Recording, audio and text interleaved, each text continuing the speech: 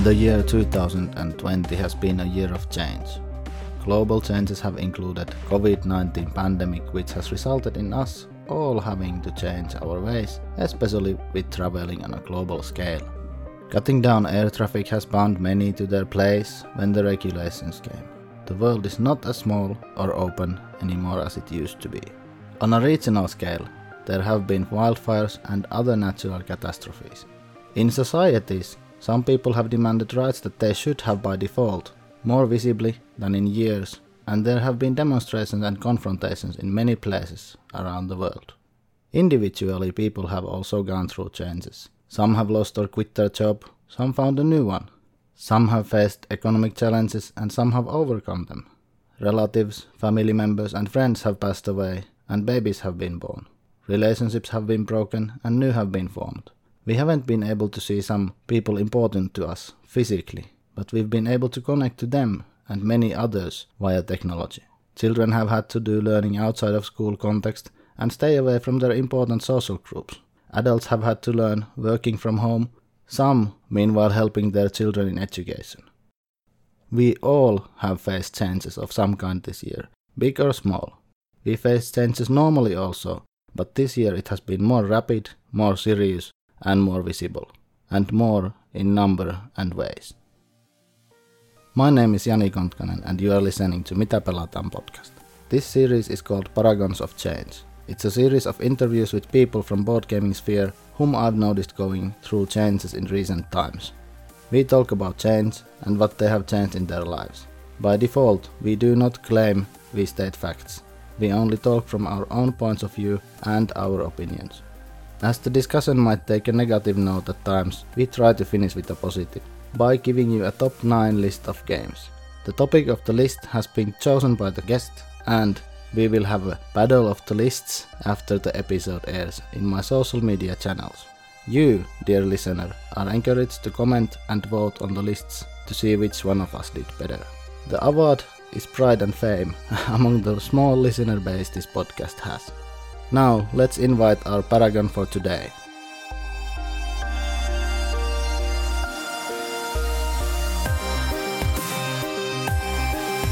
So today in the Paragons of Change series we have our 5th guest. And let's welcome Steven to the show. Welcome. Hey, how are you, Jani? It's good to be here. And thank you. I'm a paragon. Is that what you called me? Yeah. Is it too much? Oh, well, I'll accept whatever title you give. As long as it's positive, you. Right? Well, if you ask Tom Vassell, there is no positive about me, but it's okay. Yeah, but we are not taking Tom into this show. That's right. He hasn't changed for 10 years. He's still the same. He's a good guy. Yeah, I know. Who are you, by the way, if people don't know who you are? Who am I? Yeah. Well, I am Steven Bonacore, the now retired president of Stronghold Games. I was the founder of the company back in 2009. And I took the company from just me for quite a while. I had a business partner for a short period of time, then just me for many, many years. Grew the company to the point where it got very attractive for certain people to potentially emerge or acquire. And in 2018, just over 2 years ago, Indie Boards and Cards and Stronghold Games merged, creating a new company called Indie Game Studios, where both brands, Stronghold Games and Indie Boards and Cards, are maintained.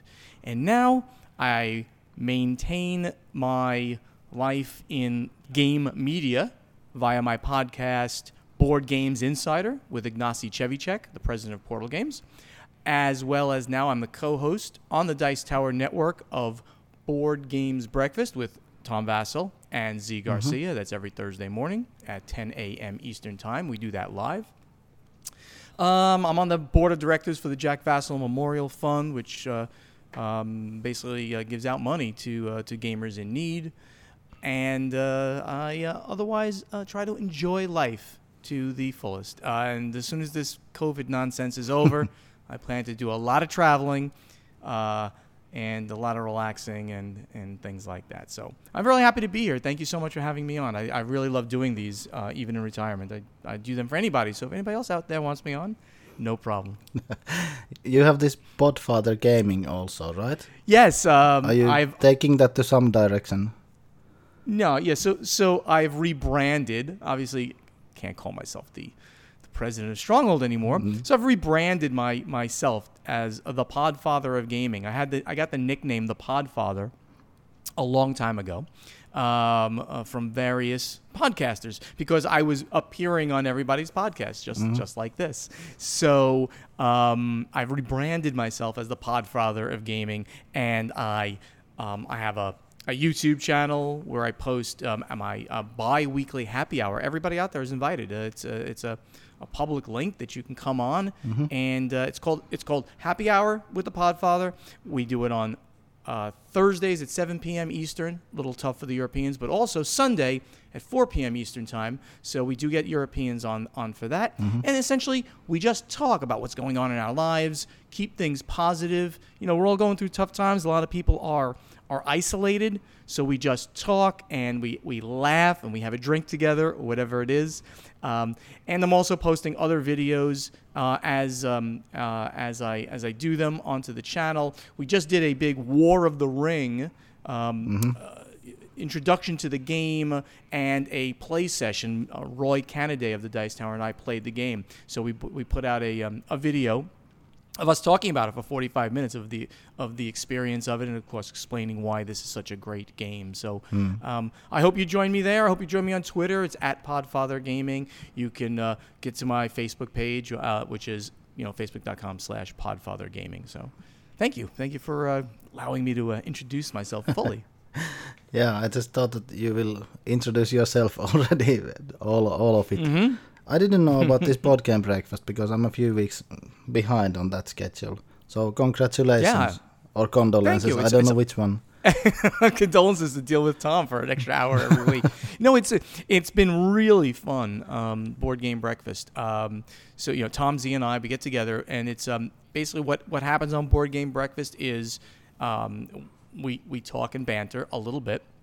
They do contributors who give them videos. They put those, so that's the not live portion of the show. Then we talk about the news of the industry, so which is something I also do on Board Games Insider. But the news on Board Game Breakfast is closer related to the games that are immediately coming out. Yeah. We don't do that too much on Board Games Insider. So what games are coming out? We talk about that. Commentary on it, other news, and then we play a game. We play a game show, so a silly game show, and it's either Tom versus me or me versus Z, and I've been doing very well. I've been beating them week after week. That's not difficult, I think. I've seen those earlier, but I haven't watched for a long time. Long time meaning at least a month. You're in the live part because they have the two parts. You're in the live one, right? I'm in the live part, exactly. Yeah, it's been a lot of fun doing it, and I highly recommend if people get a chance to. And you can watch it live, as I mentioned. It's Thursday, 10 a.m. Eastern time.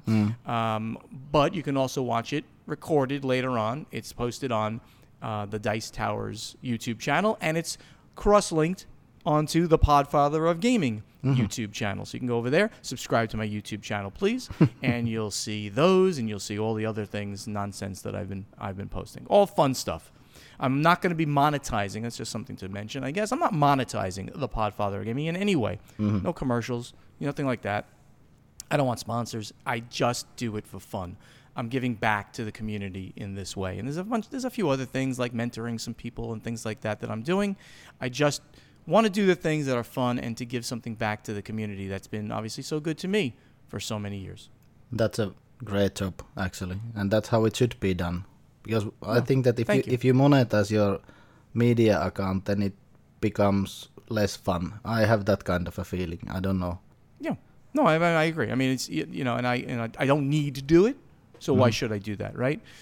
And I'm also not on any schedule. What if I want to go away for 2 weeks, or what if I don't want to record something on a given day? So I can simply not have to worry about things, which is a good feeling.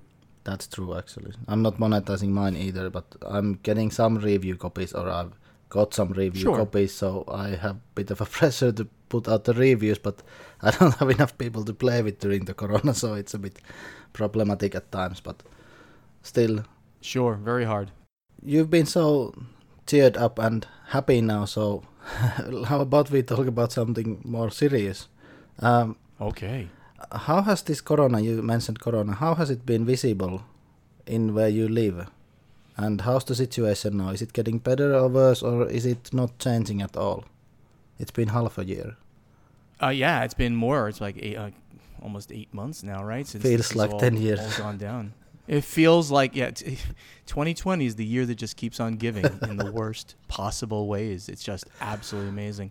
And in the United States, it's amplified on every level because it's become a political issue. Yes. And you know, we're in the middle of an election. Of course, you know that. So it's just a bad year. And let's just face it. And we recognize that. We all recognize that worldwide, that it's a bad year. But I keep telling the people that I speak to, we're going to get through this. We're going to get through this together to the extent that we can. Let's get together, you know, mentally and virtually online to get ourselves through it. And that's why I do the happy hour that you can see on YouTube and join us, as I mentioned. But here in Florida, I'm in Florida. I'm in South Florida, to be exact. I live pretty close to Tom, about an hour and a half away-ish, something like that. Isn't it required to be in Florida if you're retired? I've understood from some series on TV. That's very, very funny. You obviously know American things. What's even more required, in air quotes, what's even more required is that if you've lived your life in the Northeast of the United States, like New York, New Jersey, Connecticut, Massachusetts, you move here at some point in your life. It's amazing. So everybody, all my neighbors here, everybody I meet when I go out, they're all transplants. If you're over 35 years of age, you have transplanted yourself from the Northeast. It's like astonishingly true. We're actually, sorry to interrupt. We're watching this Seinfeld now from the beginning with the wife. We are in the third season, and Seinfeld's parents are in Florida, and there are some funny episodes with the neighbors. But are the areas where you live there like that everyone just comes, all the neighbors come in, and everyone knows everyone's business, and people... No. Really? Not where I live. No. Okay. So certainly Florida in general has a much higher retired population, or older, let's call it just a much higher older population than many other states. However, obviously, I moved here almost 3 years ago. It'll be 3 years in December. And I did not have a true retirement plan at that point. I mean, of course, everyone plans, you save, you this, you that. But I mean, at that point in 2017, there was no sale of Stronghold going on. So I didn't move here specifically because I knew I was retiring. I moved here because I no longer needed to be in the Northeast, which I lived half my life in New York City, half my life in New Jersey. And I literally didn't need to be there anymore because at the time, most of my life, I worked on Wall Street in IT. Yeah. I was connected there, had to be there. Once I got out of that, I was doing both Stronghold and that at the same time. Once I got off of that, I said, I don't need to live here. The weather is terrible. The cost of living is very high, and the taxes are stupidly high. So I'm like, why do I got to live here? Yes, I miss my friends. My mom still lives there, but I have two of my brothers live there. They are tied to their jobs in New York. So I'm like, I'm out. I'm leaving, going to South Florida. I had already kind of like started looking for places, right around that time, and continued looking at areas. And this area of the country just spoke to me on a lot of levels. The weather is simply unbelievably good. There is very low taxes. Cost of living is better, not low, but better. And it's not in this area. It's not. There are plenty of what they call 55 plus communities, age 55 plus. You have to live there. You have to be 55 plus. Well, and while I do qualify for that, I'm not of that mindset. I don't feel, I don't feel old. I'm a young man in my head, and I go out and I do things, and and I vacation, and I, when I can, I'm young of heart, even though I'm slightly older than 55. So It's really important to there's be young at heart also.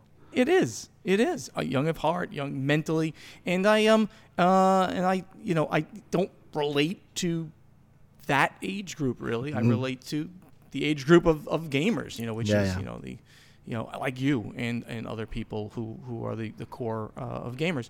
So I moved down here for all those other reasons, not because of retirement, but of course now I get to take advantage of the great weather and all those things and the lower taxes and everything like that. So it all worked out without actually, coming down here for retirement. That's a long answer there, but that's how it worked out. Yeah, that's actually good. I don't know what you were replying to. I interrupted you. I know. I just kept going. I think it was about why am I in Florida? Oh, that's right, COVID. Yeah. And you said about the US, that US is mixed up. You have so many other problems going on there that I don't even want to get into those. It seems from abroad, from the other side of the ocean, it seems that you're really screwing yourselves there. I don't know what you are doing to your country, but it's not good this year. It's not a good year, as you said. But as far as COVID is concerned, so down here in Florida in general was a second hot spot that came up. And one of the reasons it did because it was New York and New Jersey were the big hot spots for COVID, and so many people come down here. They have either a second home sometimes, or they just have relatives down here.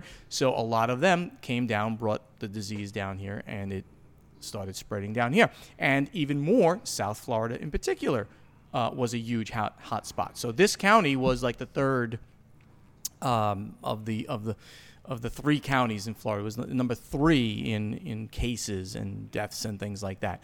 Having said that, we've flattened the curve and numbers are going way down. So things here are much better. And in fact, as far as like opening up things, Florida is now virtually 100% open. That's great.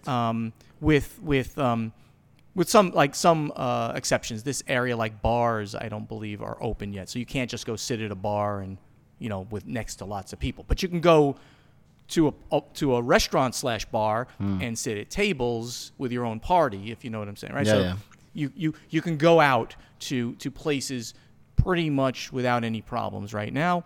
And it feels great because I missed just seeing the rest of the world and getting out and going to restaurants and things like that. And and like I mentioned, that I played War of the Ring recently with Roy Canaday of the Dice Tower. We got together because we're sort of an extended gaming group anyway, so it was good to see that. And I saw Tom on that day and things like that. So, we're all doing the right thing. We're all keeping ourselves socially distanced and responsible when we're alone, and then I feel comfortable going out and seeing those guys. Yeah. It seemed you had lots of fun playing that game. I saw the pictures. Oh, man.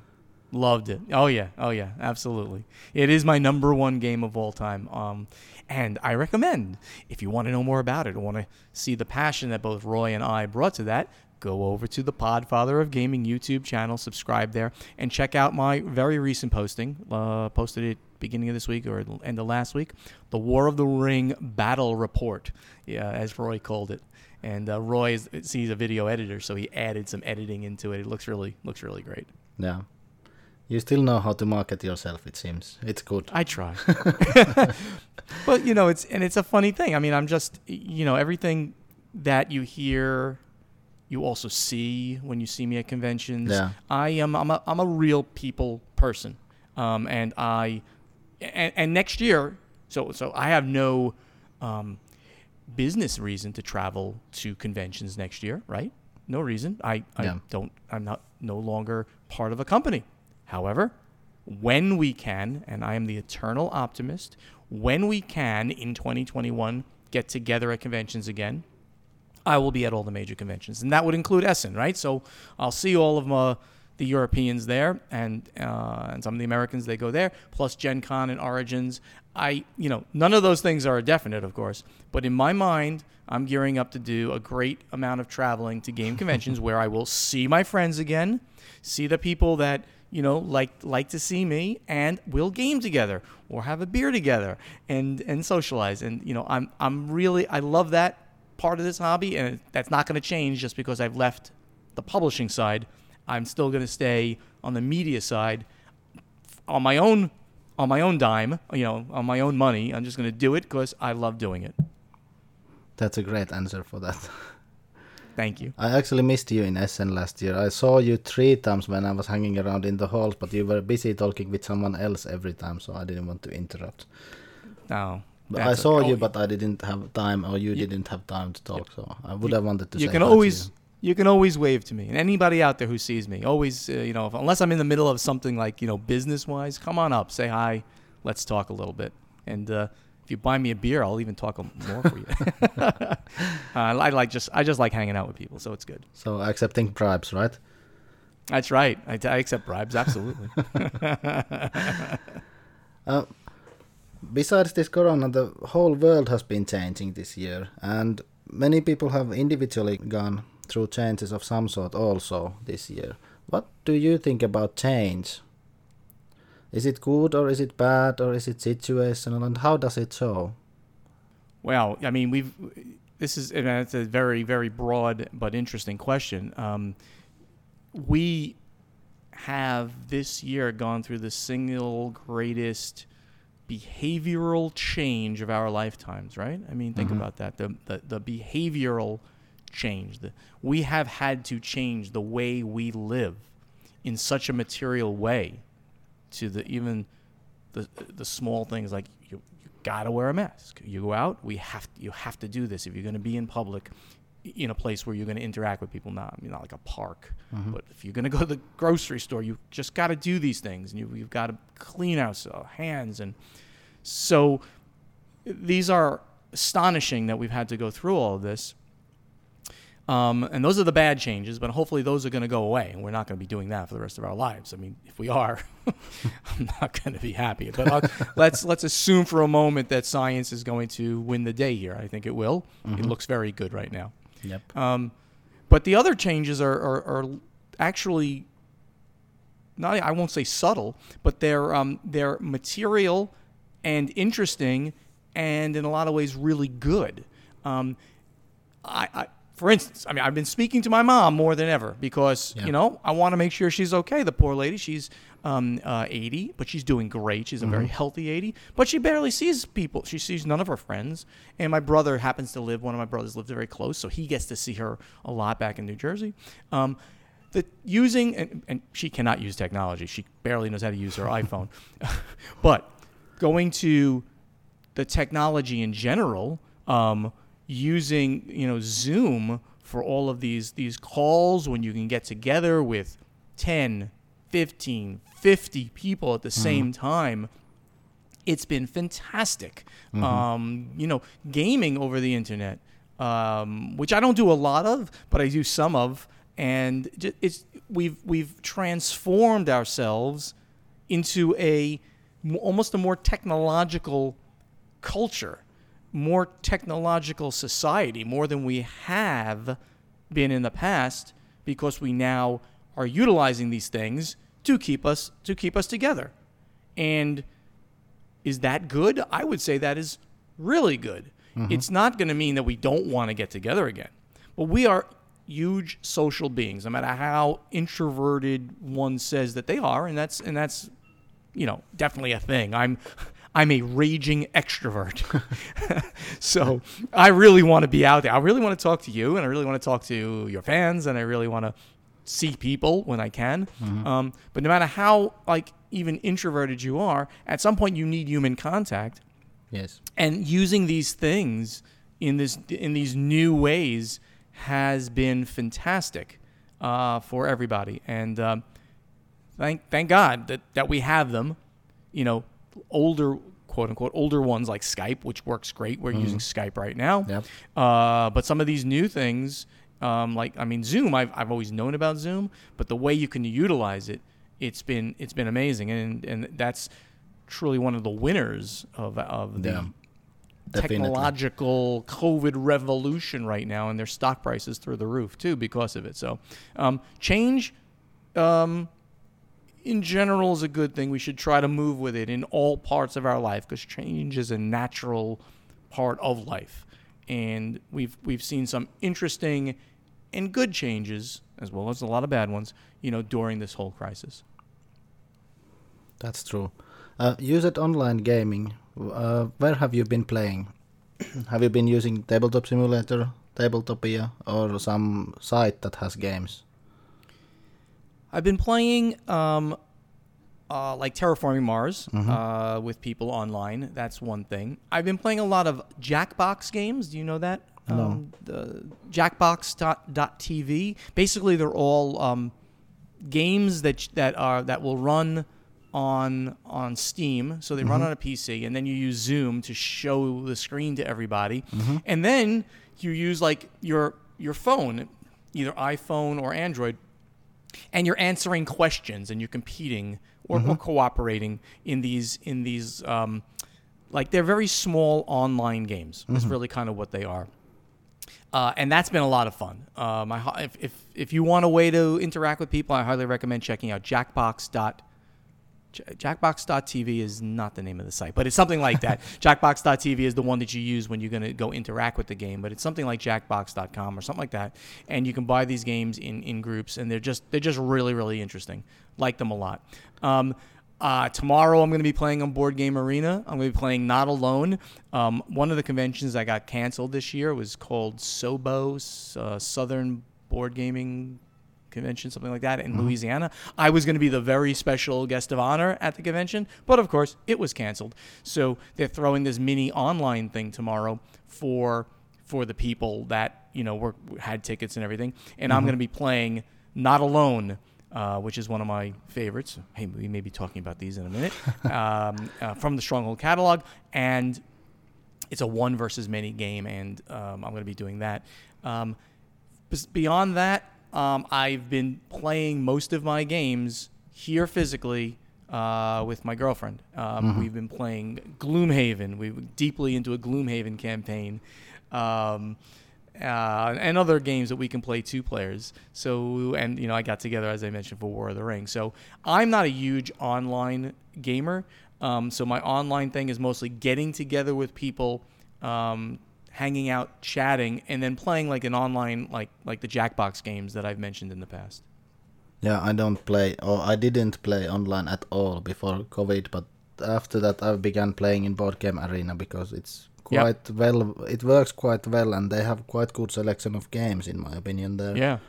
I tried Yukata.de, but that was a bit, how can I say, ugly.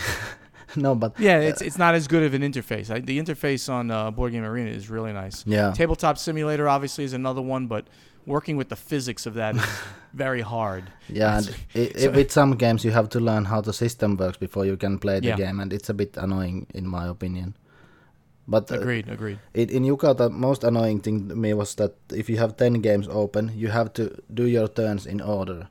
So if you had a quick game going with someone and doing the turns quickly, and someone did their turn in a slower game, then you had to go do that, and you couldn't continue the game you wanted. You have to take them in order. That was really annoying. So in Yukata you can only play 1 or 2 games, at least I can. But in Board Game Arena you can choose which game you take your turn in, so that's better. But because of COVID I'm now playing online, but otherwise no, and I don't think I'm going to play that much either. But the great thing is that I can play with people from around the world. And it's actually interesting. And that's really cool. Yep. Hey, I'll give another plug out if people want to do something really cool online. I'm a part owner of an escape room in Fort Myers, Florida, and I've had this before I even moved down here. Zev Schlosinger from WizKids, Frank DiLorenzo from R&R Games, and someone else who's not part of the industry. The 4 of us got together and we opened an escape room about 5 years ago at this point. It's escaperoomadventures.com, escaperoomadventures.com. And during COVID, we were able to put all of these games online so that you interact with a game master, and then you talk, and then he goes, you might say, go look at that. You'll tell him, I want to look at that thing in the room. And he'll show you a close-up picture of that, and then you're like, oh, turn it over. And all of a sudden you turn it over, and then he might run a video for you to show you like what happens when you do certain things. So you can play in my escape room at escaperoomadventures.com, and you can play with people all over the world, and you do it via Zoom. It's like $20 per person. It is a great way of having a game night, with friends from every place. So I highly recommend go check that out. escaperoomadventures.com. It's my escape room. You can play in it. Can you also make a group reservation? Like if you want to go with your friends, you can do that, right? Absolutely, yeah. In fact, we don't mix groups, so you have to make you say basically, I'm bringing 4 people or 5 or 7. Yeah. There's I think there's a max limit. I think the limit might be 6 or 7. But you make the reservation online. Whatever time you pick a time. We have 4 different rooms. One's a magician room, one is a pirate room, one is a alien room, and one's a 1980s themed room. You pick the room, if you like the theme, and you make a reservation for X number of players, and then they send you the link, and you show up and you play. And they're really good. We have the highest rating of any escape room in South Florida. That sounds really great. I understood you said that you can play with people around the world. I thought that you are randomly generating the groups that you take the escape rooms in. And that's not a good thing in my opinion. Some rooms You want to do it so that you're playing with the people you like and you understand how they think. You get some analytical thinkers, you get some creative things. But you want to play with your friends, and that's like board games. You don't want to necessarily play with random people if you can. If you can, you want to play with your friends. So it's a great kind of night out, so to speak, night doing something. It's an hour, but then there's there's the time before, the time after. You get together and you can continue talking on Zoom if you about the game and things like that. It sounds really good. Yeah. You also you said that change is in the life, and everything is changing. That there is change everywhere in the life, and it's a good thing. And how about your own change? You are probably still known to people as the Lord and Ruler of Stronghold. And during summer, like you said, you stepped down from your position and retired. And how did you come to that decision? If you want to elaborate on that, you quickly mentioned in the beginning. Sure. To me, in life, you always should have a plan. And not to take away spontaneity from your life, just on the spur of the moment, let's go do something. That's cool. But for the big parts of life, you need a plan. When I started Stronghold, the initial thing was, okay, I'm going to start this up. I'm going to work at this in parallel at the same time as I work in a big corporate job. And, the company will grow a little bit, I'm sure. And then when I retire from the big corporate job, when I'm in my 60s or something like that, then I'll do this as a retirement job to continue making a little bit of money. That was sort of the initial plan. But the thing blew up. It blew up to phenomenal. In 2016, I couldn't do both any longer. So I left corporate drone world and continued doing this. And the rest of it is history, but at that point, I realized that, now I need to change that plan. I need a new plan that will enable me at some point to retire. So at that point, I was looking around at different companies who were acquiring. People were coming to me and saying, Stronghold's doing very well. Have you given a thought to, selling the company? So I had many people talking to me, either me going that in one direction, talking to them, approaching them, or them coming to me, mostly coming to me. And I just realized that, at some point there needs to be a transition. You mean, yes, you can. Some people, they model their life. Their life is tied to the job that they do in such a way that they'll just work until they die. But I like life in a lot of other ways. I like to live. I like to just enjoy myself, relax, drink good wine, have nice dinners, go on vacations. So I needed a plan. So I worked backwards, and I said, okay, so the plan is I need to, I want to retire at some point. So let me see, if I, at what price that makes sense, at what time that makes sense. So I had the idea from 2016 that I needed to at least have a transition plan. In later on, as the years went on, spoke to some people with Travis at Indie Boards and Cards. He's a very good friend, and we had been teasing each other for years. I'm going to buy you. No, I'm going to buy you. That kind of stuff. And he finally said, why don't we start making this thing happen? Let's look at the numbers and make it happen.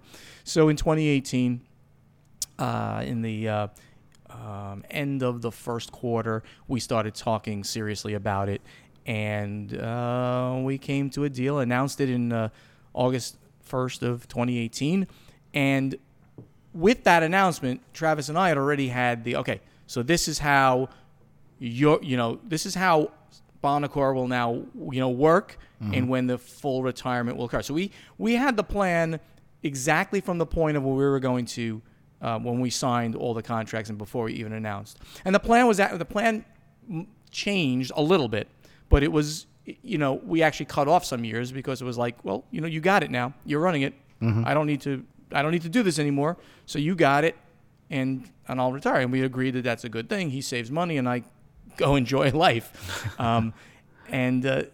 It just worked out very well in all regard. And of course, now and for the foreseeable future, I will be thought of in a lot of ways as Mr. Stronghold, Stronghold Games, yada yada, which is fine. I'm extraordinarily proud of what I did. I'm happy to be tied to Stronghold Games and Indie Game Studios, and that is a good thing. But at this moment, and as I mentioned, I am not part of the company, but I root for them very, very strongly. I want to see them become the next Asmodee. Let's just say that. Not that is truly an objective. It can't be.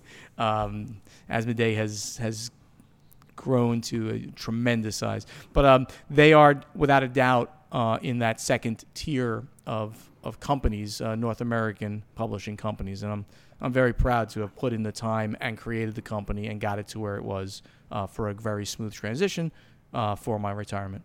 Yeah, maybe they won't become like Asmodee because Asmodee has a bit different aims, I think, than Travis has. Sure, no, and I mean, Asmodee now is a 1.5 billion with a B US dollar company, and that's a number that you can't achieve that unless you just do something wildly different, like go out, get a tremendous amount of funding, and start picking up other companies that have great products that you want to merge with, but that would cost ridiculous amounts of money. So no one's gonna become that. Though we talk about this on Board Games Insider that one of the things that Ignacy and I were predicting for this year was that there'll be another company that would emerge that would start to rival Asmodee in size, and there were a couple of very big companies who have gotten into the industry in one way or another recently. I don't want to go into that right now, but that is a possibility that we do see a very large company start making moves. Now, this year turned out very differently than everybody believed, so that did not come to fruition yet, but we could see it, next year without a doubt.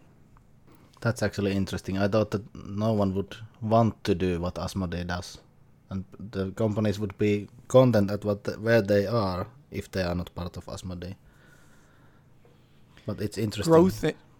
Growth is the natural form of business. Growth, to gain market share, to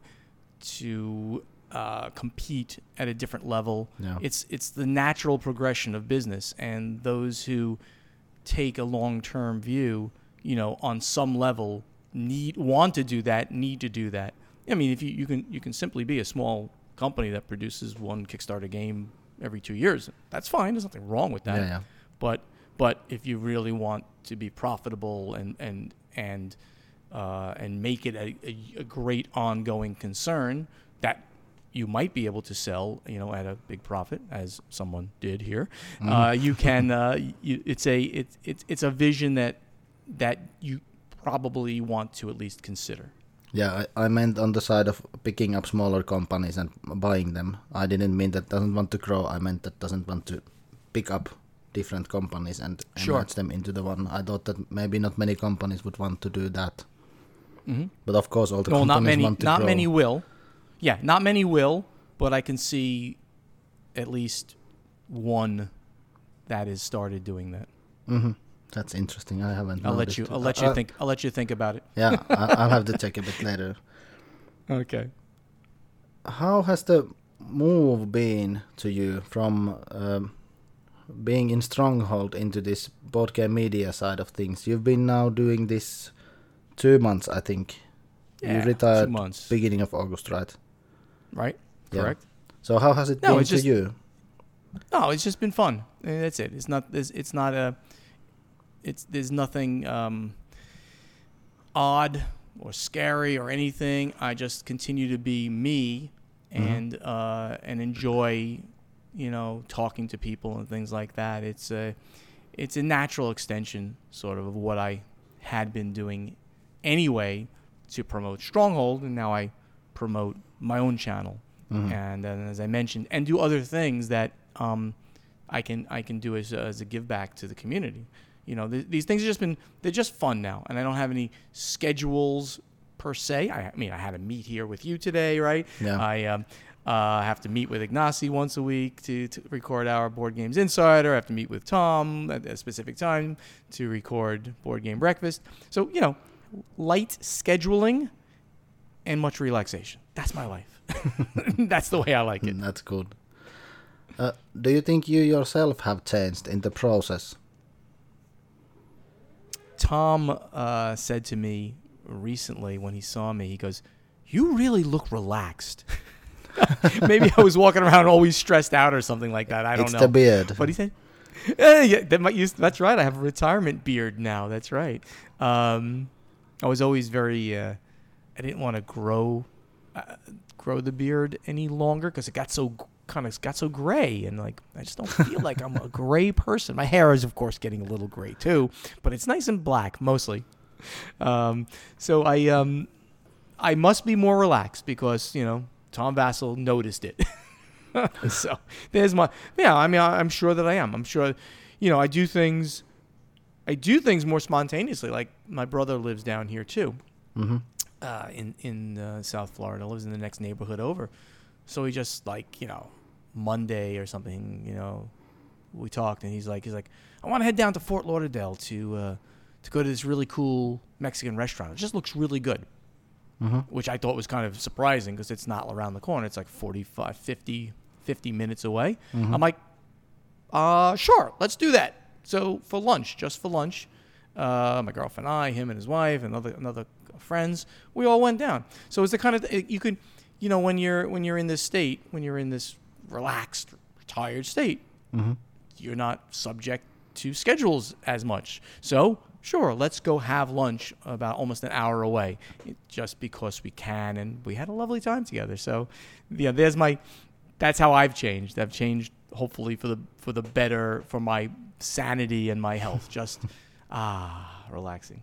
Yeah, it's very good if you can be stress-free, really. That's right. That is true. How about in the future? What do you expect from the future for yourself? I expect as soon as COVID is over to travel a lot. I expect a lot more gaming with friends, here locally, because I've got time to do that. Sadly, some of the people that I know, like my brother who's retired as well, he's not a gamer, but I did play a couple things with him recently, which he actually likes, so who knows. But to me, the future holds, living life to the fullest. I want to get back to traveling again, go to some game conventions. Definitely will be doing that as soon as we can. And get back onto cruises when I can. I love going on cruises, and then generally just traveling around to various places, enjoying things. I've got some some ideas of places I want to go and things like that. Some stuff locally, quote unquote. I mean, like the Caribbean and things like that. But also, get out to Asia. I've never been to Australia, so I want to see more of the world, and I plan on doing that as soon as we're able to. That sounds like a great plan when it's possible. Good. Do you have anything else to add to this discussion? I think we've covered it all. This is your future life Bonacor. That's what we've done here. I like it. That's good. Let's talk about some games.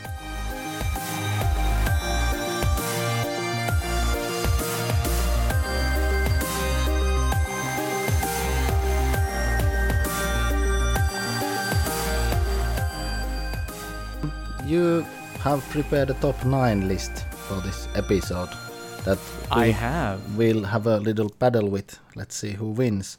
What's the topic of the list this time? Well, the obvious topic. First of all, I never talk negatively about games. To me, games are all about fun. I'll never be a reviewer where I say bad things about games. So always pick topics that I love, and I'm going to talk glowingly about them because they're passionate to me. So the obvious thing here would have been, let me pick my personal top 9 Stronghold games. Games that are part of the Stronghold catalog, obviously ones that I have had I directly brought to the market. And I'm excited. When we talked about it, I'm like, it's going to be hard. I got like 150 different titles in there, if you include expansions and all that. Got to pick my top 9. So I kind of I got it down to the top 15, and then I got it down to. So actually, I have 12 here, but I picked the top 9, and I got 3 honorable mentions there at the bottom. I also have some honorable mentions actually. Yeah, there you go. Very good. We have great minds think alike. How do we start this? How did you rank your list?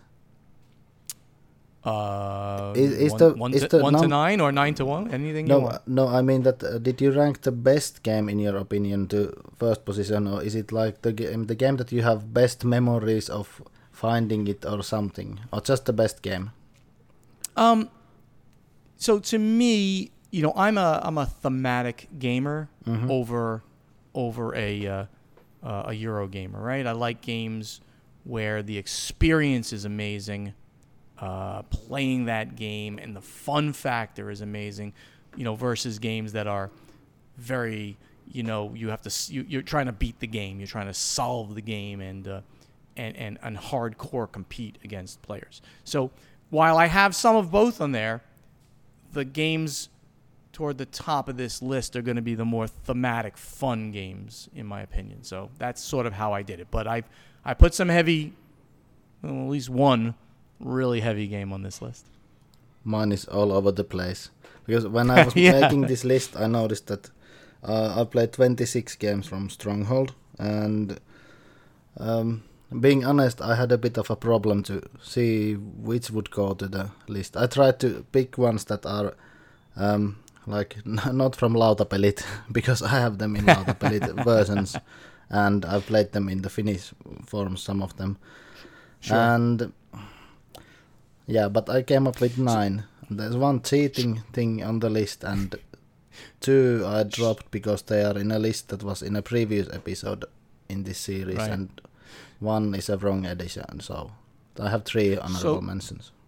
So one thing, Stronghold's catalog is very varied, and I did that on purpose. Yes. So when I started the company, it was about doing reprints because that was a good way to get yourself noticed. There was no Kickstarter back then. Get yourself noticed. In the end, what I specifically didn't want to happen was like somebody say, "Oh, Stronghold, they're the people that do X."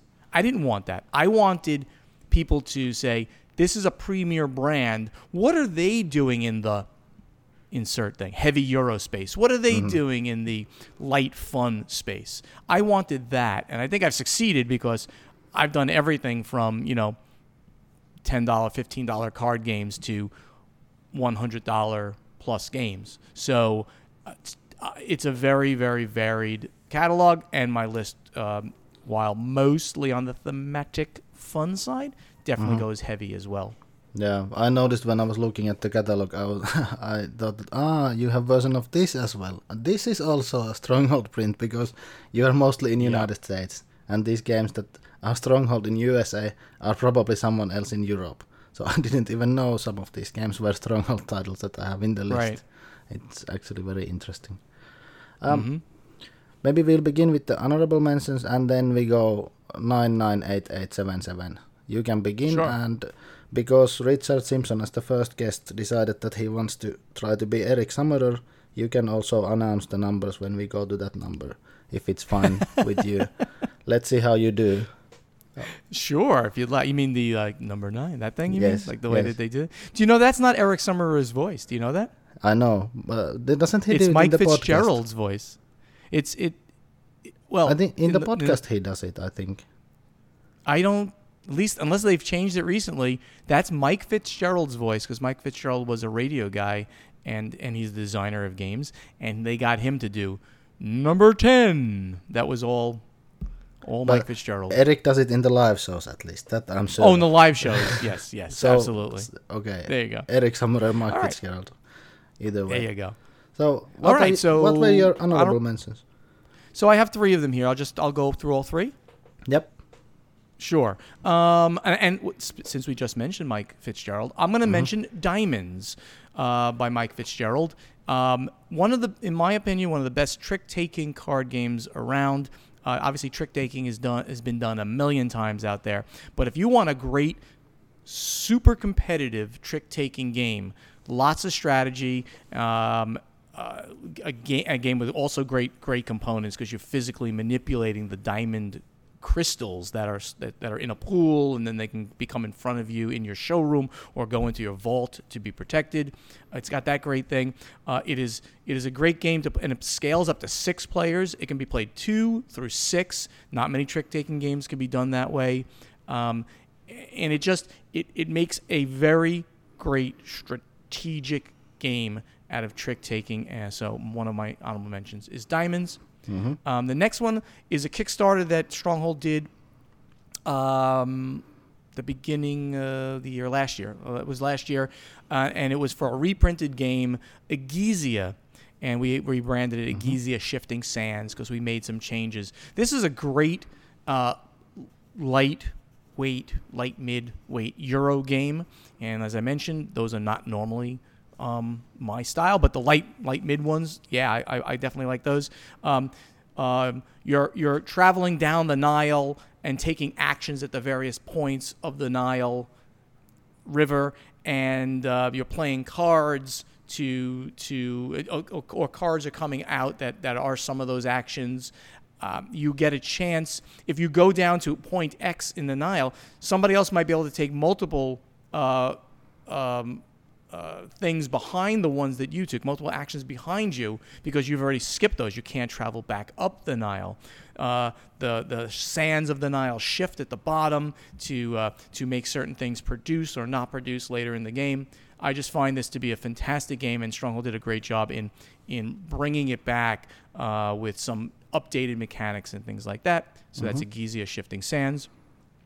And then one of the most strange is a good way of putting it, maybe, but unique games that have come out, I think, in the last several years. And that's called Australia by Martin Wallace. Good friend of mine, phenomenal designer. Australia is a Waro, so it's a Euro game with a heavy war context, where in an alternate universe, Australia, you're out there fighting against the old ones, Cthulhu and friends, who are rising up in this alternate world, 1930s Australia, and you're trying to, harvest resources, build railways, as Cthulhu and his friends are attacking your stuff. So it is not a cooperative, but it's sort of semi-cooperative, because if you don't do a good job together, Cthulhu wins. The old ones will beat you in the game. But if you do a good enough job, you'll combat and you're going to win personally. So fantastic game. And a Kickstarter is coming up by the end of the year for an expansion called Australia Return of the Old Ones, where a 5th player can now play the old ones instead of the game system playing itself. So those are my honorable mentions in my catalog. What do you That got? sounds like an interesting expansion. Yeah, definitely. Diamonds was actually my number 10, but it's not in the honorable mentions because, first of all, Stronghold is a Stronghold game. The second edition is. Good choice. I've only played the first edition, so I can't add the second edition to the list. It would be on the list otherwise. Uh-huh. I think the first edition was published by Yellow, and the second one is from Stronghold, and there And are Portal some games. and Portal games. Yes, Mhm. there are some differences between the editions, so I thought that it would be cheating if I put the newer one that I haven't played. Okay. Then Captains of the Gulf is coming next year. It seems that you've taken that from Spielworks. It's great. Yep. And I really like that game, but it's on another list earlier, so I'm not adding it here. It would have been on the list. And my number 2 or 3 would have been La Granja, but that's also on another list earlier, so it's not on this list. Yep. And that's also originally Spielworks title. La Granja was like my fourth game in honorable mention. I would have made it. So yeah, it's a great game. Yeah, it's a great game. And I really like that you're making the Spielworks titles more public because they are usually very limited print runs. Sure. Mm-hmm. And that's a great thing. So, those were the honorable mentions. Cool. Mine. All right. We're going to start with number 9 and work our way up. Yep. Go ahead, All right. So I'll Mr. Announcer. in my best voice. Yes. Number 9. So my number 9 game is Survive Escape from Atlantis, which was the second game ever published under the Stronghold Games brand. It is a family weight game that is just wonderful to introduce young gamers to the hobby. It is still one of the biggest selling games in the catalog. The game actually is a 30-year-old game, going to be 40 years old soon. Was published by a small company called Hasbro, and then they dropped it because they weren't selling 1 million copies a month or something like that. We picked it up in 2009, and we brought it out late 2010. Still great selling, still beautiful in our edition, so I had to add it to the list. That's Survive Escape from Atlantis. I've only played it once, and I don't know if I had fun or if I was annoyed with the game, so I couldn't add it to the list. It's either or, but I want to play it one more time at least to see what's the real opinion on the game. I didn't hate it, but I didn't like it that much either. But it's a fine game, and considering it's so old, it's really good. Sure. My number 9 is La Granja No Siesta. So this is the DICE version of La Granja. It's been quite a while since I played it. This was one of the first roll and writes that I played, and this is one of the meatiest roll and writes that I've played. And I don't remember all the mechanisms in the game, but I remember that it felt almost like the real game, almost like La Granja. So I really liked this, and I actually played it with my mother-in-law and my wife, so it was nice that we got to play it with older people as well, and it worked very well. Fantastic dice drafting game. It's a roll and write, a thematic roll and write dice drafting, and you got to then mark on your sheet where you're going to use the die that you draft, and it's really good. I agree. That's a very good underrated one in the catalog. Yeah, it's a bit hidden. I don't know. No one is talking about it anymore. I don't know why. These things happen when 2,000 games come out in like the same month almost, so it's crazy. Yeah. If it came now, actually, it would be probably more popular because now the roll and writes are all there is, it seems. Yeah, that's right. And Stronghold has been known recently for doing so many roll and writes. They've done very well, but now they've been all abstract ones, like the Wolfgang Warsch ones. But yeah, I would love to see this one get some more love. So it's a good choice. All right. Moving on. Number 8. So, I mentioned that my preferences for games tend toward the thematic and the slightly lighter versus the real heavy, especially deep Euros. But I had to put this game on the list.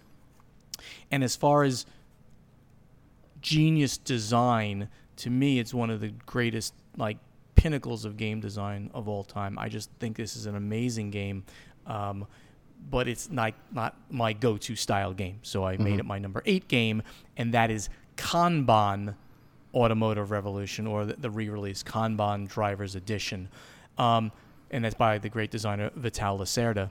Kanban, basically the name Kanban is it's a process management system that made the automotive industry, especially the Japanese automotive industry, what it became in the 1990s. And it's now the system of Kanban is used in many, many places. It's used in IT and things like application development, things like that. The game itself is about building cars, but it's all the linkages to how you do that. You've got your R&D facility, you've got your projects, you've got your test track, you've got your boardroom where you've got to present the best things. It's an amazing linkage of mechanics to theme in a heavy Euro game. To me, it's one of the heaviest games you can actually sink your teeth into, and just a genius of design in the way he put it all together. So my number 8 is Kanban Drivers Edition. I might say something about that a bit later. My number, okay. Oh, good. And a good thing. Okay. my number 8 is related to Mr. Steven here. It's The Pursuit of Happiness. And he's on that journey at the moment, it seems, after retirement. And this is a game that I backed in Kickstarter, I think. But I only played it once and then I sold it on. Because it feels like this wouldn't work 2-player, but it was really, really good. And it told a nice story. Their friend Ignacy is all the time saying that board games should tell stories. This tells a story. Right. It's a great game, but it didn't fit myself. But it has to be on this list because it's a worker placement, life management game in a way. If you played the Game of Life or something, actually I have been avoiding that game. I've never played it in my life. Sure. We have other games for children here in Finland, and this would be like a perfect replacement for that game as long as the players can read. And sure, it's a great game. People have called it the game of life done right. So yes. So the mass market game, but actually done right, where you're actually telling the story of whatever life you would like to lead, and it's really neat like that. Yeah, I really like the game, but I know I sold mine because the used copies were in about same price as I paid for it when I took it from the Kickstarter, so I was able to sell it, and the guy picked it up from the door, so that was really easy sale. Otherwise, I might have kept it. But this is a great game, and if you haven't tried it, you should probably try it if you want to have fun with friends and laugh to the stories and the storylines that happen in the game. And if you're more interested in the game, maybe you can check out Luke Hector's, any of his videos. He's praising this game so much. Cool. Very cool. All right, let's go to number 7. Number 7. So, my number 7 game is a game that I'll actually be playing tomorrow morning on Board Game Arena with people from Louisiana for that virtual SoboCon that I mentioned. And the game is Not Alone. It is an amazing one versus many game where one person, it'll be me tomorrow, plays this malevolent force, the creature on this planet where all of the others have crash landed with their ship on a faraway planet, and they realize they're not alone. So the creature is trying to suck their will away while the players are trying to survive long enough for the rescue ship to arrive. And it's all done, the players are exploring places and the creature's trying to find them at these different places. So this is like this big bluffing game where you're trying to get into each other's heads to say, like, I think you're going to the rover because that'll unlock a different location. But no, but you thought that I thought that you're going to the rover, so I'm going to go over here instead. So it's this whole like big bluffing thing. It's just drips with theme. It's so beautiful. The artwork, it's all cards and a couple of chits and things like that. The art is absolutely gorgeous, and it's so reminiscent of this alien world. Love this game. Plays 2 to 7 players. The more the merry in this game. So my number 7 game is Not Alone. And we have 2 expansions for it too. Really great. I've played this also. I've played it only once, but I played with the group that maybe tried to game the game too much, and it would be funnier with a group that throws themselves into the game and doesn't think that if he does this, she does this, they do this, that happens and that happens. It a bit takes away from the game if you try to count things. It's a good game, but I haven't played it enough to put it to the list. It was in the short list. And because of Corona time, this is also a game that you can play not alone. So it's a bit difficult to get to the table. You cannot play it alone. Yeah, the more the merrier, that's true. I hope you have great time tomorrow. Yeah, thank you. My number 7 is a game that I didn't know was from Stronghold. I have the White Goblin Games version, and this is Völuspá, or however the roses say it in the Blueback Impact. Völuspá. It has this letter there, the Scandic, yes. or with the umlaut. I have played this only once, but this was very good with 2 players especially. It was so nice and tense, and this basically has tiles that you can place in a certain way depending on the tile what it is, and it does something. They kill the other tiles. If you put a tile that kills other tiles, then you put a tile that can be put to certain locations, and you try to get the most points, I think. I don't even remember how this works. In the end, you're trying to get the most points. It's an abstract tile laying game set in Norse mythology. So the tiles work the way like the gods work and things like that in Norse mythology. It's really good. It's an excellent tile laying game. Yeah, it's very hidden gem. It has only 1,500 ratings in Board Game Geek, and Board Game Geek people think that it's only 1.9 in weight, but if you really try to play this strategically, you can do that. It's a bit deeper than the number suggests, but I think I don't know why people are not talking about this. And it's cool that you don't have a board. You just put the tiles and you build like a crossword puzzle shapes from that.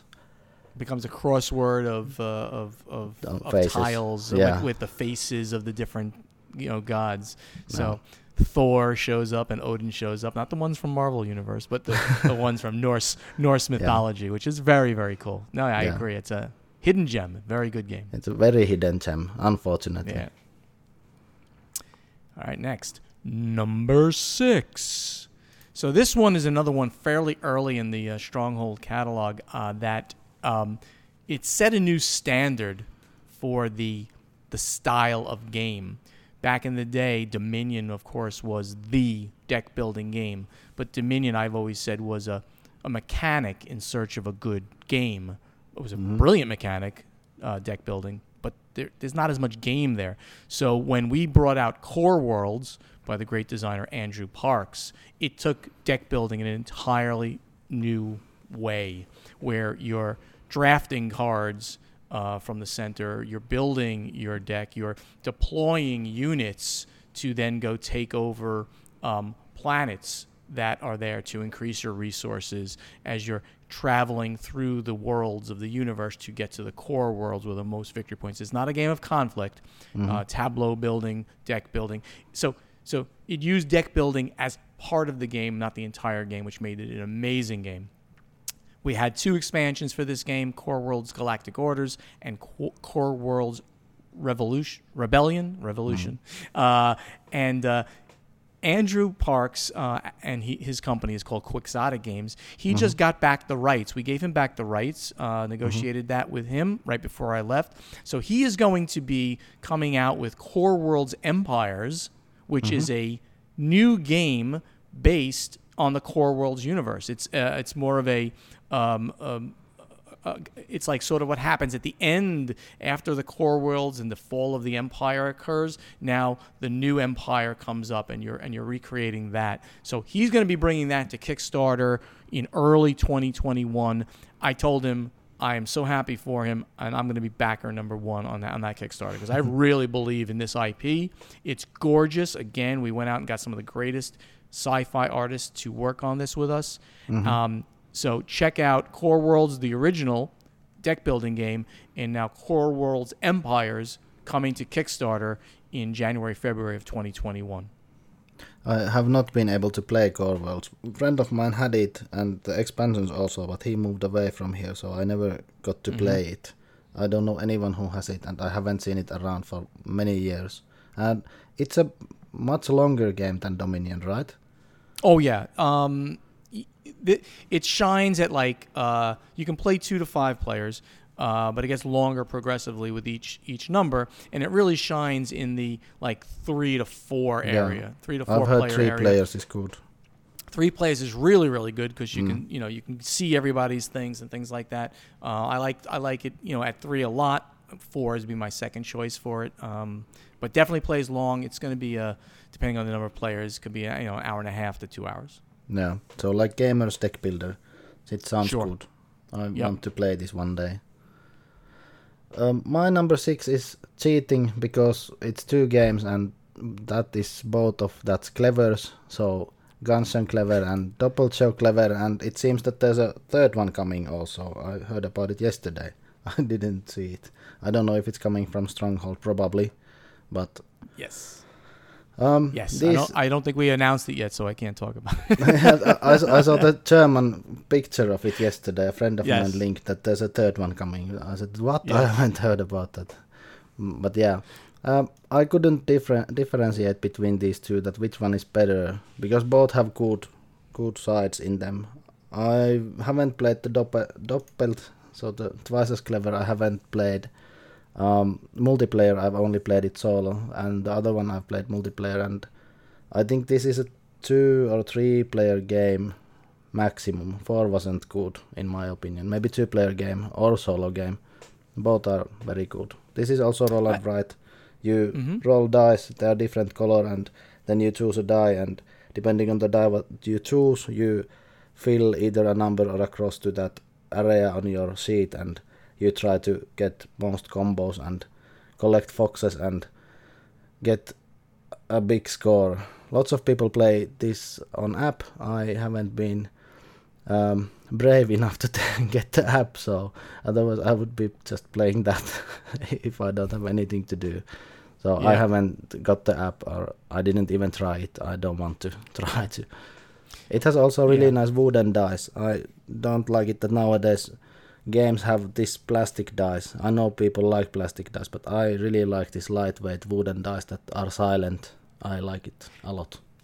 Yeah, it's for a roll and write, which is paper and pencil, wooden dice just feel better. I think Yes. make more sense. Wolfgang Warsch is an absolute genius. He kind of changed the thinking process. I mean, of design in recent history, and he's had so many great games that have come out in such a short period of time. So he's a modern genius in game design, and I think we're going to see more and more great things coming from him in the future. These did not make my list, which we call it That's Pretty Clever and Twice as Clever. Yeah. And we also did Bricks by him, another roll and write. So they didn't make my list, but they're all amazing roll and write games. I actually play them more than I play a lot of the other games on my list because they're quick and easy to play. And while you can really go deep into like That's Pretty Clever and Twice as Clever, because you can get thinky. But there's still, you can easily play it because the mechanics are just so easy. So yeah, excellent choice. Yeah, I was a bit disappointed with Bricks. That's why it's not on the list. But these two are good. Okay. So number 5. So number 5 is a game that I said for the longest time was my favorite game in my catalog, and it's still obviously right up there. I love the hidden trader mechanic, and I think that this game does hidden trader as good, if not better, than any other game on the market in a slightly bigger game, but not a long game by any stretch of the imagination. And that's Dark Moon. So Dark Moon kind of plays out Alien, the movie. where someone or ones is infected, and you have to figure out who that person is as you go around the ship and try to repair parts of the ship. And it just plays out so well. And when you add in the expansion, Dark Moon Shadow Corporation, now you really have like exactly the way the movie plays out. This was based on a BSG Express, Battlestar Galactica Express, based on a roll and write competition. We had to strip out the BSG and made it this eerie, creepy game where you don't know who is on your side and things like that. It's a phenomenal game. Plays up to 7 players, which is a great player count. Again, it's hard to get 7-player games that are great. If you like Hidden Trader, you got to check out Dark Moon. I haven't played this actually. I like Battlestar Galactica a lot. You seem to like it also. You had all the boxes on your shelf. Yes, you saw that. You saw that when we connected. I have all of it in one box. That box is a bit. Yeah, I'm a big fan of the game Battlestar Galactica, but that's a 3-hour extravaganza when you pull that out. Dark Moon, 60 minutes, 75 minutes game. Yeah. So it's a whole nother thing. You can play three games of Dark Moon at the same time you play one Battlestar Galactica. So it's a much easier game to play. But love this. Yeah. Dark Moon. Yeah. I want to try it one day, but I haven't been able to. I don't know anyone who has it, and I don't have it either. My number 5 is actually, when I made this list, it wasn't on the list because I hadn't played it. I made this list 3 weeks ago, and today I adjusted it again. And this is Puddle Imp. This was a total surprise. I have the Seaman version, but this newer one is Stronghold and Lautapelit version, and it comes with the nice puddle. The Seaman doesn't have the puddle. The puddle is nice. It comes with the wooden bottle. Yes, everyone wants that wooden bottle, which is a really cool thing. But it is, you could use anything, of course. But yes, it is a very cool wooden bottle. And it's easier to follow than the card. It's just a card in the first version. This was surprisingly good. We played it with 3 players, and a friend of mine had played it earlier. I took my deck and said that teach it, and he taught it, and it was. I really liked it. It surprised me so much. I thought that it's just a trick-taking game, just a basic one, but the mechanism how it works, that there are these different colors, and then you take the trick and you take it with the higher number of that same, or what is closest to the whatever is in the middle that gives you the puddle. It's really good, especially with 3. It was very good, and I can't wait to play this again. This might become one of my favorite trick-taking games. It would be higher on the list probably if I had played it more, but now it's here. So Bottle Imp, I think Bottle Imp is the best 3-player trick-taking game out there. And exactly, you mentioned how great it was for 3 players. It's a 3 colors, 3 suited game. Those suits are so asymmetrical, and you got to be careful about what you get caught with in your hand and how you play the cards. It is a fantastic game. It's a hard one to wrap your head around to do very well at, but it is excellent. I love that. Yeah. All right. It's a great game. Next. Yeah. Number 4. My number 4 game is gotta be one of the silliest, funnest, most ridiculous games you can ever play, and it mirrors when all of the great fantasy role-playing adventures that you've been on. I'm a big D&D and now Pathfinder player, and you always go into a tavern, and you're always going to get into a fight in a tavern at some point, and it could be very epic what happens during those battles, with the locals and things like that. So my number 4 game is The Dragon and Flagon, and it literally is a fantasy tavern brawl. You're going to take one of the archetypes of fantasy. You can be a big fighter, magic user, cleric, druid, etc.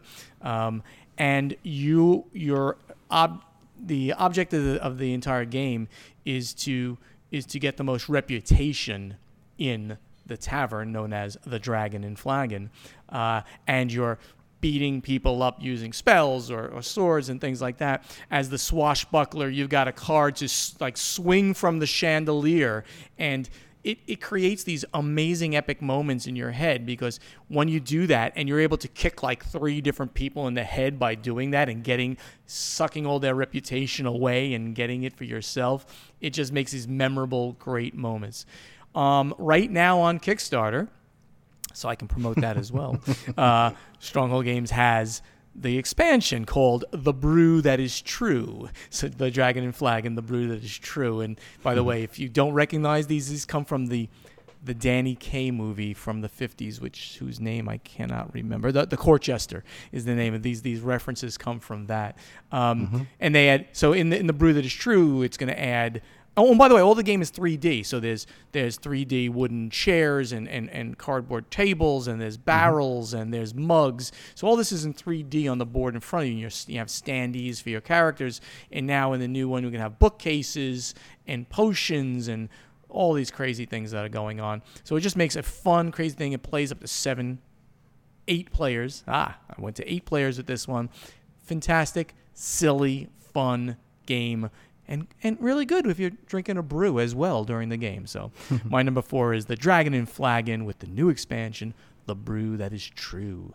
Just remember not to begin a fight if you drink the brew, even if it's true. There you go. I haven't played this. It seems interesting, but I just haven't had access to the game, so I haven't played it. But I want to try it. It seems like a different kind of a fighting game. Yep. My number 4 is Flamme Rouge, and this is a different kind of racing game. It's a cycling game, and you play it with the cards. I really like it that you have the set amount of cards that have the set amount of numbers, and you have 2 cyclists. You have to pick a card for each, and then you turn them around, and they move in the order they are in on the track, and then there's drafting and everything, and it feels like a bike race in a way. After the first game I played this, after the first play of this game, I didn't like it that much. Then I played the second time with the expansion, with the is it Peloton, the first one, which has the narrow paths and other added stuff. That's right. Then I thought that this is a great game, and then I saw it in a discount in a supermarket here, because this is from lautapelit.fi also, and I got it, and now I have it, and I want to get the expansion to myself as well. And this is getting better the more I play. I like this game a lot. We might be talking about this again in a little while, so I will not comment anymore. All right. Let's go to number 3. So my number 3 game is sort of the magnum opus of games in my catalog. And it actually came out right in the middle, fairly early, on the earlier side. It was Stronghold's first Kickstarter, but it contained 102 plastic miniatures. It was a theme that basically had never been done before. I set it in the world. It wasn't pitched to me this way, but I set it in a world that I already established. And this game that I'm talking about is Space Cadets Away Missions.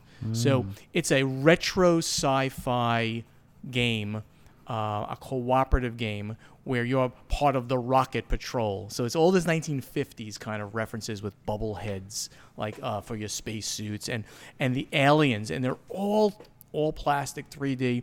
You've got the leader with the big cape on and the big alien heads. You've got thralls. They're humans that have been like taken. You've got the brain in a jar, like classic sci-fi trope, the brain in a jar.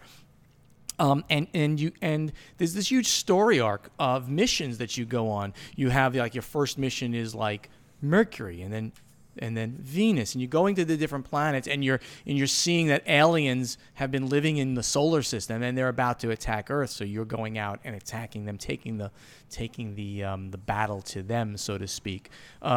It's a game that did very well early on, and of course, like everything else, it falls off people's radar. But when people see it, it's gorgeous. When they play it, it's fantastic. The replayability is huge. You've got, you kind of build your character up too.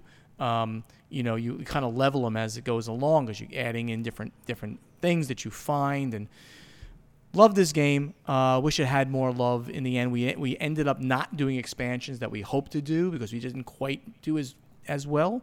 As we had hoped, but did well enough. We came really close. We were going to kickstart expansion, but we never did it. But my number 3 game, Space Cadets Away Missions, and it was set in my Space Cadets universe, where the first 2 games, Space Cadets and Space Cadets Dice Duel, were both done by Jeff Engelstein and his family. Jeff Engelstein, Brian Engelstein, and Signe Engelstein, which she now works at Stronghold Games. Sort of took my position at Stronghold Games. Mm-hmm. That's interesting. Who designed this Away Missions? Wasn't this Engelstein? Away Missions was not done by the Engelsteins. I set it in the universe. It was done by Dan Raspler and Al Rose. They don't have any other designs, I don't think, under their name. They might have something else, but I don't remember off the top of my head. At the time, I think this was their first design. Really well done. Okay, I was looking at this a few years back, but it was impossible to get, or it was so expensive that I couldn't afford it at that time. It's an expensive game. This is interesting. Game. It's an interesting game, in my opinion. I would definitely play if I had the possibility to do it. Sure. My number 3 is Forum Trajanum. And this is a bit interesting because last year when it came out, it was last year, right? I'm mixed with years anyway. It wasn't 2020, not this horrible year. No, it's 2018. Isn't it 19? Didn't it come with Carpe Diem? 19. Sorry, Essen 2019. I apologize, right. Yeah, it came same year with Carpe Diem, right? Yes. I don't know if it was 18 or 19. No, it wasn't 19. It was 18. Yes, 18. Yes. You're right. Okay, 18. We got it finally. Yeah. This kind of was left in the shadow of Carpe Diem for some reason. People are saying that this is not good or something, but this is a great game with 3 players because then you are interacting with both of your neighbors.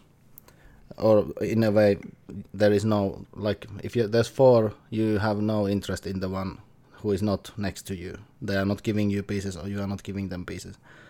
And I tried to play this in Yukata, and no, never play it online. It doesn't work. It doesn't work. You have to be on the table, see the people, see the board, everything. This is a great game if you grok it. If you don't understand what's going on, I'm certain that you will hate this game. But if you understand what's going on in the game, this is a great game.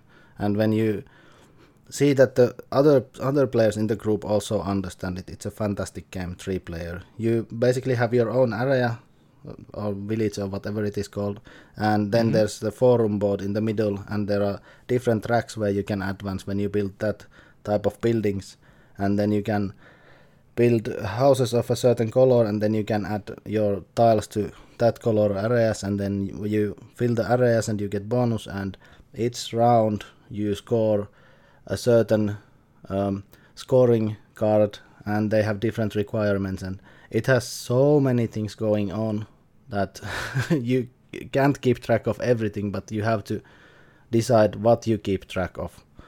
Right. So many different scoring things in this game, and this is like point salad, but not a point salad, but rather a scoring salad. Right. It's a great game in my opinion. Yeah, Forum Trajanum, Stefan Feld, great designer. It was an honor working with him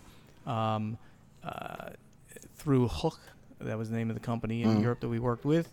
It's funny, I just looked down, and on my table here, I have one of my promotional coasters for Forum Trajanum, and it says right on there, Spiel 2018. So yes, it was 2018. Yeah. Excellent game. Like you said, it fell a little bit under the radar, but it did pretty well with us. Feld games are always prized. Yes. It's heavy. It is heavy. You got to grok it. You got to understand it. It's got some good player interaction because of the way you have to interact with the main board, plus the chits that you have to pass between the people every turn. So, yeah, I think it's a game that deserves even more love than it got to. Yeah, it's better than it is regarded as. Mm-hmm. Right. All right. As we go to number 2. Well, here's a game that, of course, has to be on this list and has to be on probably both of our lists because neither of us have mentioned it yet.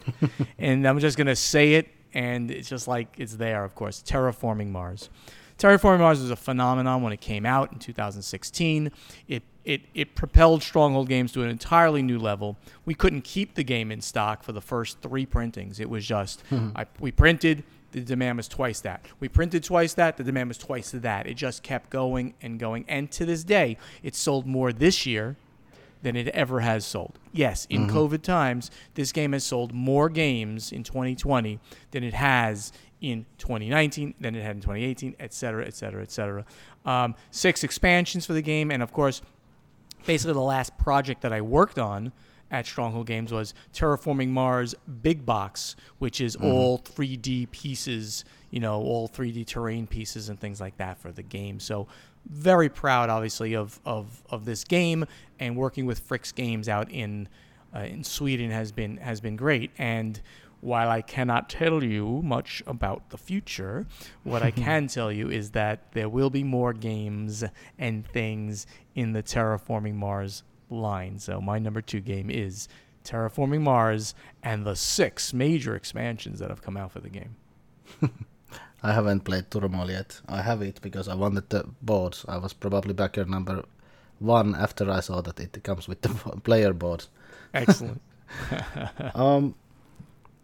Yeah, maybe I'll save comments a bit later, but this is a bit spoiling. Okay. My number 2 is Kanban. You already talked about it earlier. Yes.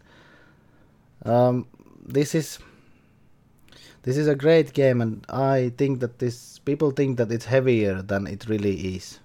Because when you understand how the scoring works, that you have to get the chairs, and according to the chairs you can score different cards, and you have to choose cards that the others can't score, then it's not that difficult anymore. But this is heavy to understand the rules and everything. But when you play it once, it's quite well-flowing and quite easy, although it's considered heavy in Board Game Geek.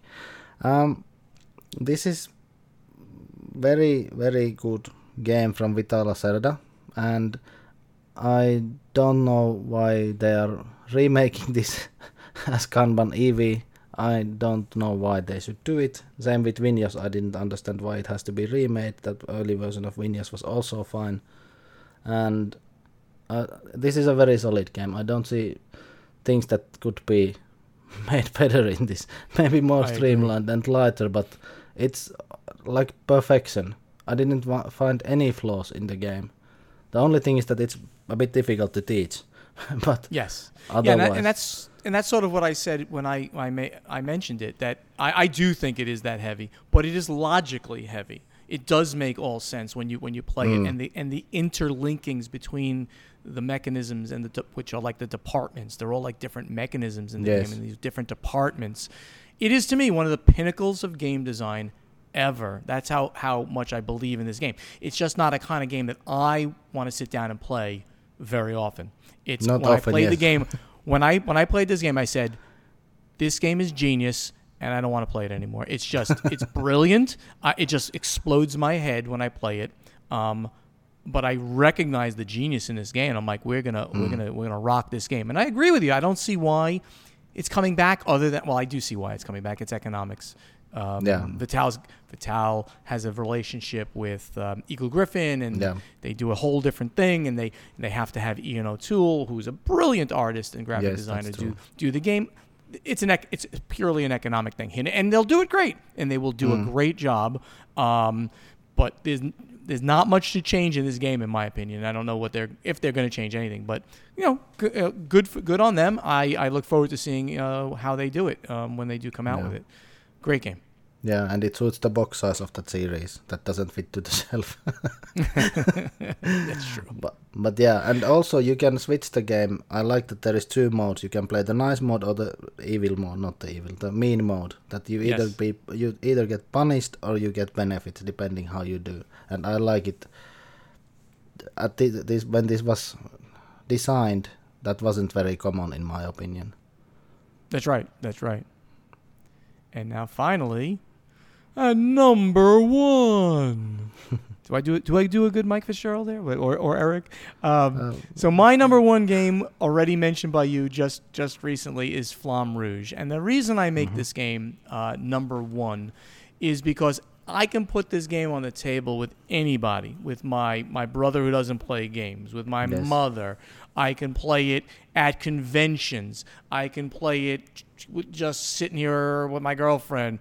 The expansion Peloton adds so much to it. Not only 5-6 players, but you can play it 1 to 12 players. That's epic. There's the Meteo, which is the weather effects. And there's going to be a new one coming out next year, a third expansion called Grand Tour, so that you can play like campaign games with Flamme Rouge. I can't say enough good about how well this game, how thematic it works.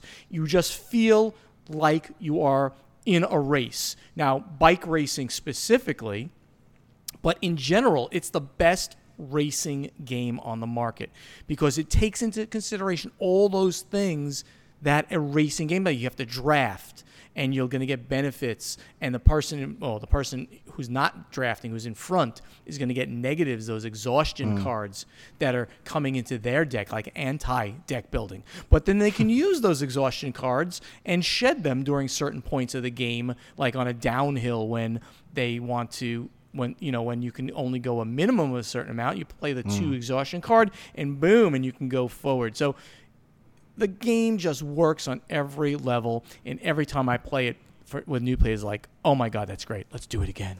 And my number 1 game in my catalog that I just love and is a go-to game of mine all the time is Flamme Rouge. I actually forgot to add that it's so easy to teach. You just make the track, you say that take 3 cards, choose 1, and put the others away. 4 cards. It's so easy. 4. Yeah. You choose from 4. I don't remember that you take from 3. Yep. Anyway, you take cards and you choose 1, and then you put the others away. It's so easy to teach, and you just move. And that's right. You never feel annoyed after the game, even if you do bad, because the game is not that long that it would make you annoyed. Yeah, you might feel unlucky or a bit sad, but it's never like you got screwed or host because things happen to everyone the game. That is right. That's a great game. My number 1 is surprisingly Terraforming Mars. Surprisingly. Yeah. So I was going to make it 1. I was sort of going to make it 1, but at the same point, I'm like, well, that's too predictable. So I'll make it number 2. And Flamme Rouge really is my go-to game. Like, I play it with anybody. I'll bring it out. Boom. Go. Yeah. So go ahead. Tell me why you love Terraforming Mars so much. It's not me. It's the wife. It's her favorite game. There you go. No, I like it also. But it took a while. I mean, I had the game and then I didn't get the wife to play it, and then when she played it, we played it 4 times in a week. So it was every evening on the table. And it's some time ago, but it was like that. She just wanted to play it, and I think it works with 2 players also, but might be best with 3. But with 2, I really like it. We have all the expansions. We played with all of them except the Turmoil. We didn't try that yet, and we just mix everything. So there's a huge pile of cards on the table, and it takes a bit long, but we know that when we are playing it, and we are not rushing. We are not drafting because we think that with 2 players, if we get the random cards, we just have to adjust. So we play it in a tactical way. And 2 players, if you draft, you know everything that the other has, and then it might be a bit too much thinking of different things. People say that you have to draft, but I don't agree, especially if you play with all the expansions. It's just crazy business and adds to the playtime. You can just go with the luck. It's not that big factor anyway. It depends on how well you play. It's not the drafting that makes the game for you. It's your skill of playing the game. It's interesting the way you say that, like with 2 players, maybe drafting's not needed as much. I never thought of it that way, but that's good. I always do play with drafting, unless I'm playing online. When I'm playing like on the online implementation, the Steam or iPad, then I won't play with drafting, just so we play a little bit faster. You know, but I always do play with drafting. I definitely think drafting adds something. It really gets there. The most amazing thing about Terraform Mars is a first-time designer, Jacob Frixelius, first-time designer. He balanced a game with 6 resources, right? It's a 6-resource management game: card drafting, tile placement, minor area control, right? Is a area control element on that board that you've got to make sure that like you get the best choice places for your strategy and stuff. So it's brilliant, infinitely expandable. I'm very proud that we did this and happy. It's a wonderful, wonderful game. I don't now remember what spot it was on my top 90 list. I don't have the file open. It was in top 10 anyway. Maybe 5 or something. So this has to be number 1 here. There you go. But yeah, I still think that drafting is not mandatory because, I mean, to me, if you play with drafting, this becomes very strategic. If you play without drafting, this becomes more tactical. And I like the tactical aspect, and also it's snappier to play. You just take the card to decide what you keep, and then you just play. And you have to adjust your own playing into what the game throws to you, rather than what the other players take from you. if you know what I mean. So I like it without drafting actually more, but I'm very alone in that opinion. But yeah, I like tactics more than strategy in this kind of game anyway. But yeah. Got it. This has to be number 1 on the list. So, what do you think? You now have given your legacy of Stronghold games to all the people who will probably somehow listen to this. I don't know how many will listen, but they now know that what are the best games of Stronghold because you That's right. listed the games. Do you think you have good chances of winning me in the battle?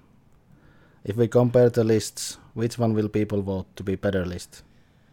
We have 3 crossovers. I think that you're going to win the list because I pick games that I love, and I'm kind of, they're suited to my style. And I don't know that my style is the same as everybody's style, right? So everybody's going to put, everybody who's a serious deep gamer, they're going to put that Kanban up there, right? It's going to be a Kanban thing on that list, and they might not go with the lesser known or the lighter stot things like Survive, Escape from Atlantis, and things like that. So I predict that you're going to win, but I think that people understand that I'm right, of course. Yeah, you're right if you think I'm going to win, right?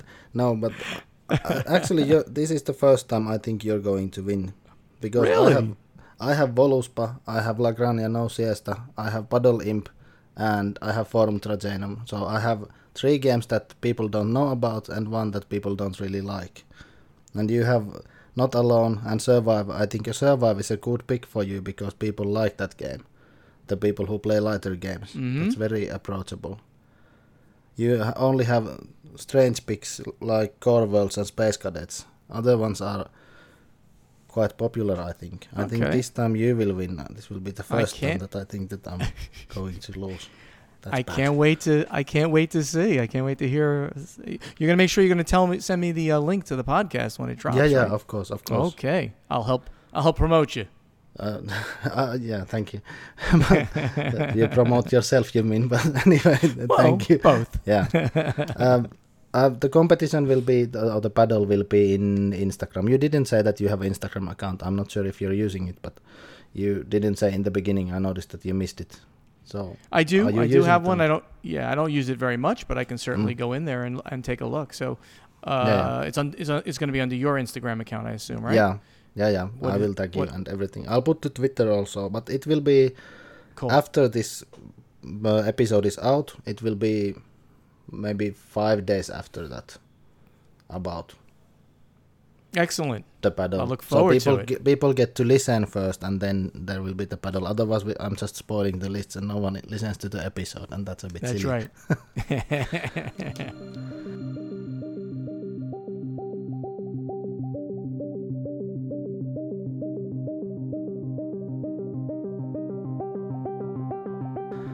Anyway, thank you for joining, and you already said in the beginning where people can find you, but if you want to, you can say again where people can find you.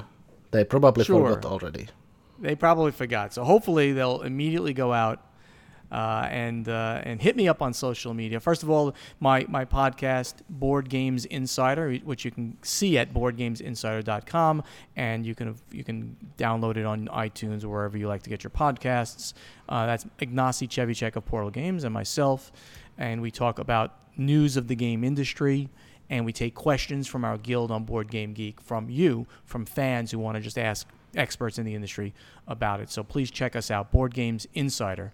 And then my new rebranding as the Podfather of Gaming. Please subscribe to my YouTube channel, which is called the Podfather of Gaming. I put up my fun videos up there. You can watch the podcast now. We actually put up the video of the podcast there as well as putting it on as a regular podcast. Check us out there. On Twitter, I'm at Podfather Gaming. Facebook.com/Podfather Gaming, and you can find there the events that I do, my happy hour, and you can go and click and get the link and join us. You can join us, one time, or you can join us for all times. We have a set group of people that come all the time, and some people just pop in once in a while. Or, of course, you can go to YouTube and watch the happy hours later on. And I also have a website, which we're not using much, but it's just a website with some nice pictures and things like that, which is podfathergaming.com. So I hope you subscribe to all my social media and enjoy some of the silliness that I'm going to be putting out there hopefully for years to come. Thank you so much, Yanni, for having me. This has been fun. We went long, really long, but we were aiming for an hour. But you That's didn't right. break Richard's record yet. He went over 2 hours, just talking and talking and talking. But yeah, I'm more interesting than him. I let the others to decide. I have no comment. That's right. But we talked about games a lot with you now in this episode. The list took a bit longer than in the previous ones, I think. It was fun. I appreciate it. Thank you so much for having me. Yeah. Thank you for coming, and bye-bye. Bye. Thank you for listening. You can find this podcast from SoundCloud with username Mitä Pelataan. You can also find the podcast from Apple Podcasts and Spotify. Should be in Amazon Podcasts also at some point, and it should be found anywhere you listen to your podcasts. You can find me from Instagram and Twitter with username Mitä Pelataan. There's a page in Facebook, Mitä Pelata, and you can just search by Mitä Pelataan and you should find me from many places. I have a blog, mitapelataan.wordpress.com, where you can find information about this channel and all the links to related media. You should be able to find me from YouTube as well by searching Mitä Pelataan. You can send me email to mitapelataan@gmail.com. There's also a guild in Board Game Geek, number 3321. Interact in any way you can, comment anything, up to you, but interact with me please. And if you listen this far, please leave a review, subscribe so that people find out about this podcast. And one more time, thank you for listening, and bye bye.